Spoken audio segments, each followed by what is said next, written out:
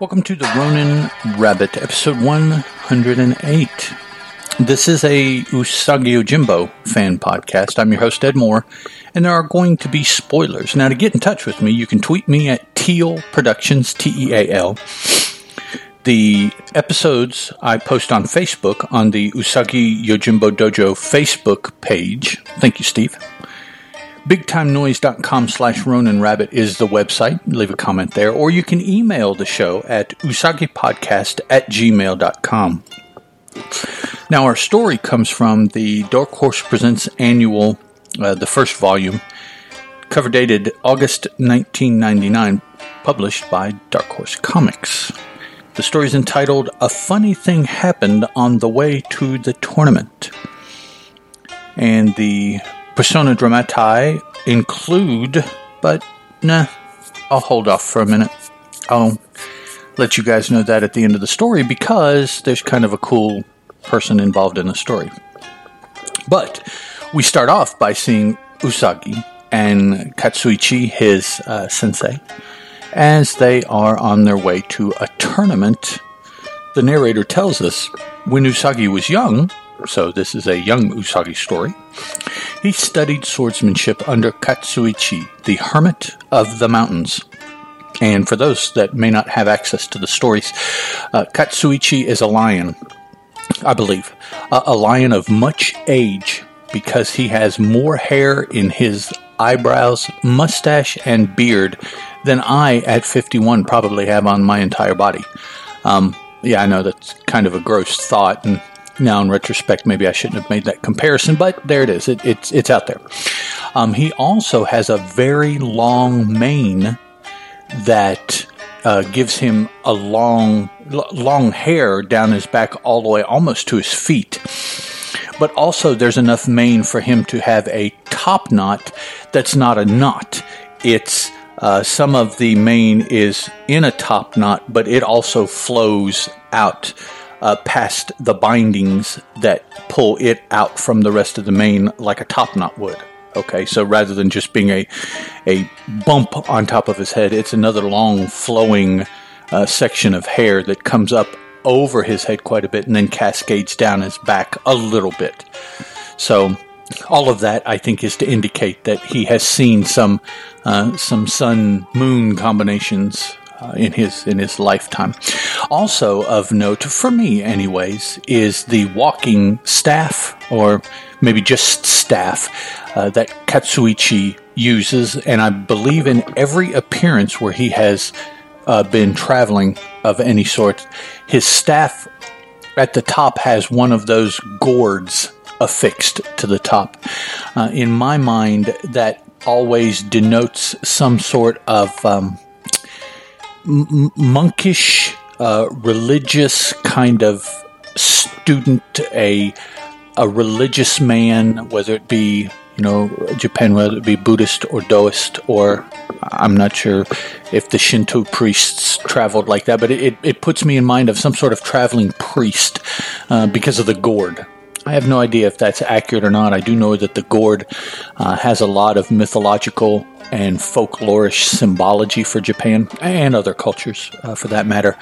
So I don't know to the extent that what I have seen is meant to relay the message I have received, or if the message I have received is of my own making and it is not what's intended by the use of the gourd on the staff of someone that appears to be of some religious, journey standing.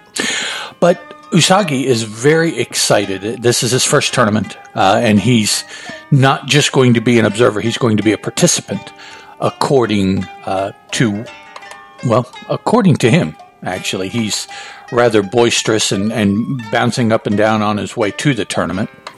I do want to apologize if my voice is a little bit more difficult to listen to than what it normally is. I seem to be having some talking issues today for some reason, not sure why. Hopefully it doesn't get too bad.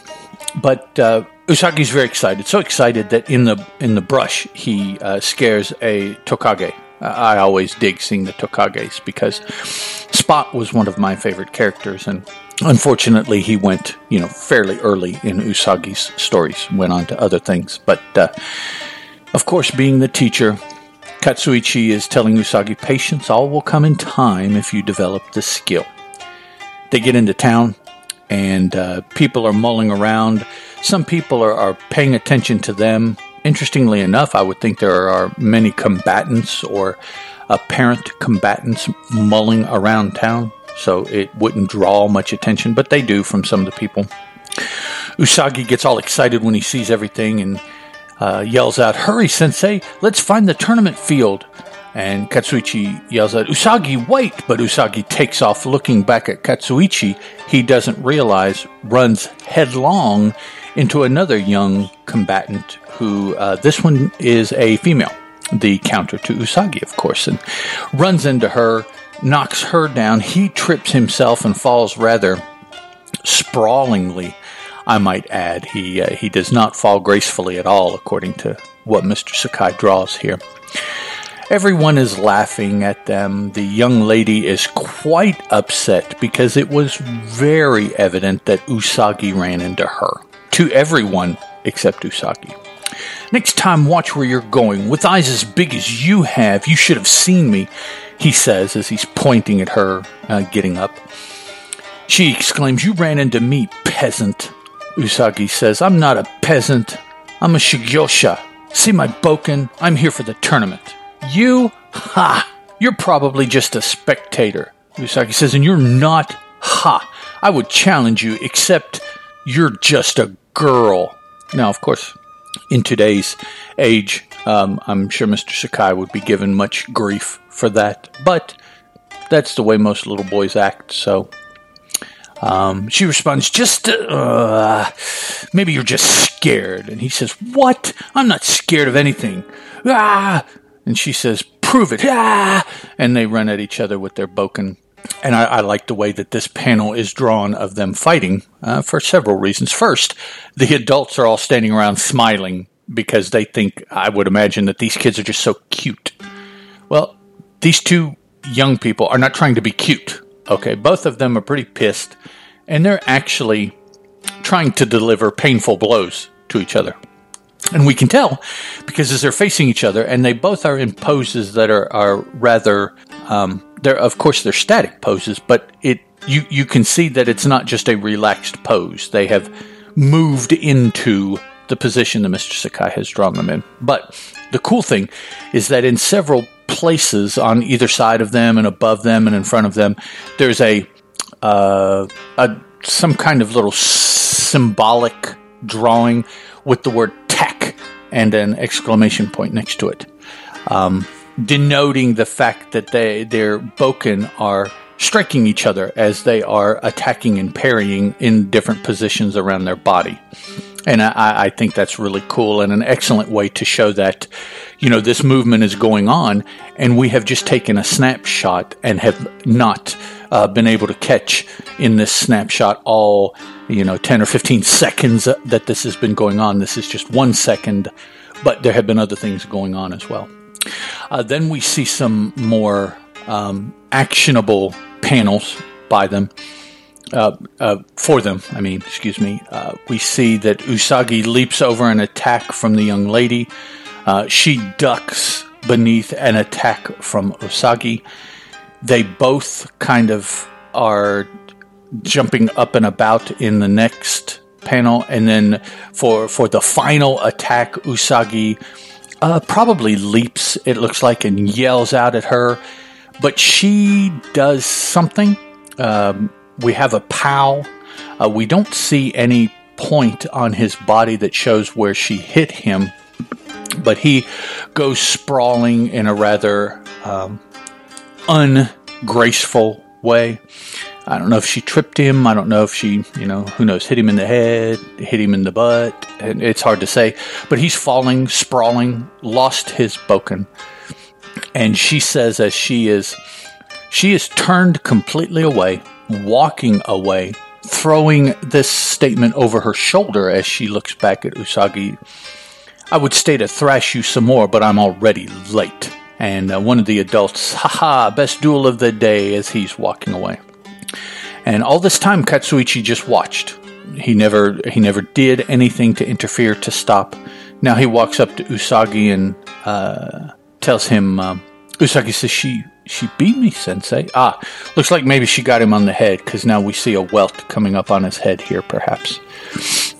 Katsuichi says, I knew she would, that's why I didn't stop the fight. And Usagi says, what? Katsuichi continues, you ran into her. It was your fault, but you were embarrassed when everyone laughed at you. Instead of apologizing, and you should have done, you blamed her. You were arrogant, Usagi. You needed a lesson in humility. Now let's go home. And Usagi says, but we haven't seen the tournament. And Katsuichi tells him, you've experienced enough for one day, student. There is much for you to ponder. And as they're leaving, Usagi thinks, I'll keep practicing and someday I'll show her. I should have asked her name. Come along, Usagi. Coming, Sensei, he says as he's running up behind him. Now we follow the little girl, and she's runs into a building, perhaps a dojo. She says, Father, have you fought yet? And her father says, I'm preparing for my duel now. Where have you been, Tomoe? Ah, yes. She says, I ran into a troublemaker. Boys, what idiots. I hope I never see him again. Well, but he was sort of cute, which just, takes her father by surprise. I guess she's never really spoken of boys. And then in the final panel, it's a half-page panel, and the narrator tells us, Tomoe and Usagi did meet again many years later, but neither connected the other with that half-remembered incident so many years ago. So, the dramatis personae, Miyamoto Usagi as a youngster, Katsuichi, his teacher, and his first interaction with Tomoe Ame, who they will go on to be the bestest of friends, acquaintances, comrades. They've interacted in and out of each other's lives several times, and several times so far in Usagi's lifetime, they have saved each other's life. They have helped each other. So she has become a very integral part of his life. Those of you that have been reading or have read Usagi, obviously you know that. Those of you that are new to this, let it be known that they will be very important to each other as time goes on. And I believe that is everything. Let me look at my notes here. We do have some terms. We've seen the terms before. Sensei, which is the teacher. Shugyosha, which is warrior in training. And the boken, which are the wooden, I want to say practice swords. I'm not sure if there is a distinct art related to the wooden sword, but they are most often, I think, used as practice weapons. The boken. Next time out, Usagi Yojimbo Volume 3.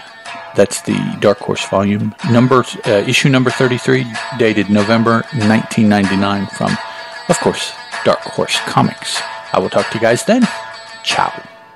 The Ronin Rabbit podcast is a Teal production, and as such, is licensed under a Creative Commons Attribution, Non-Commercial, Non-Derivatives 3.0 Unported License.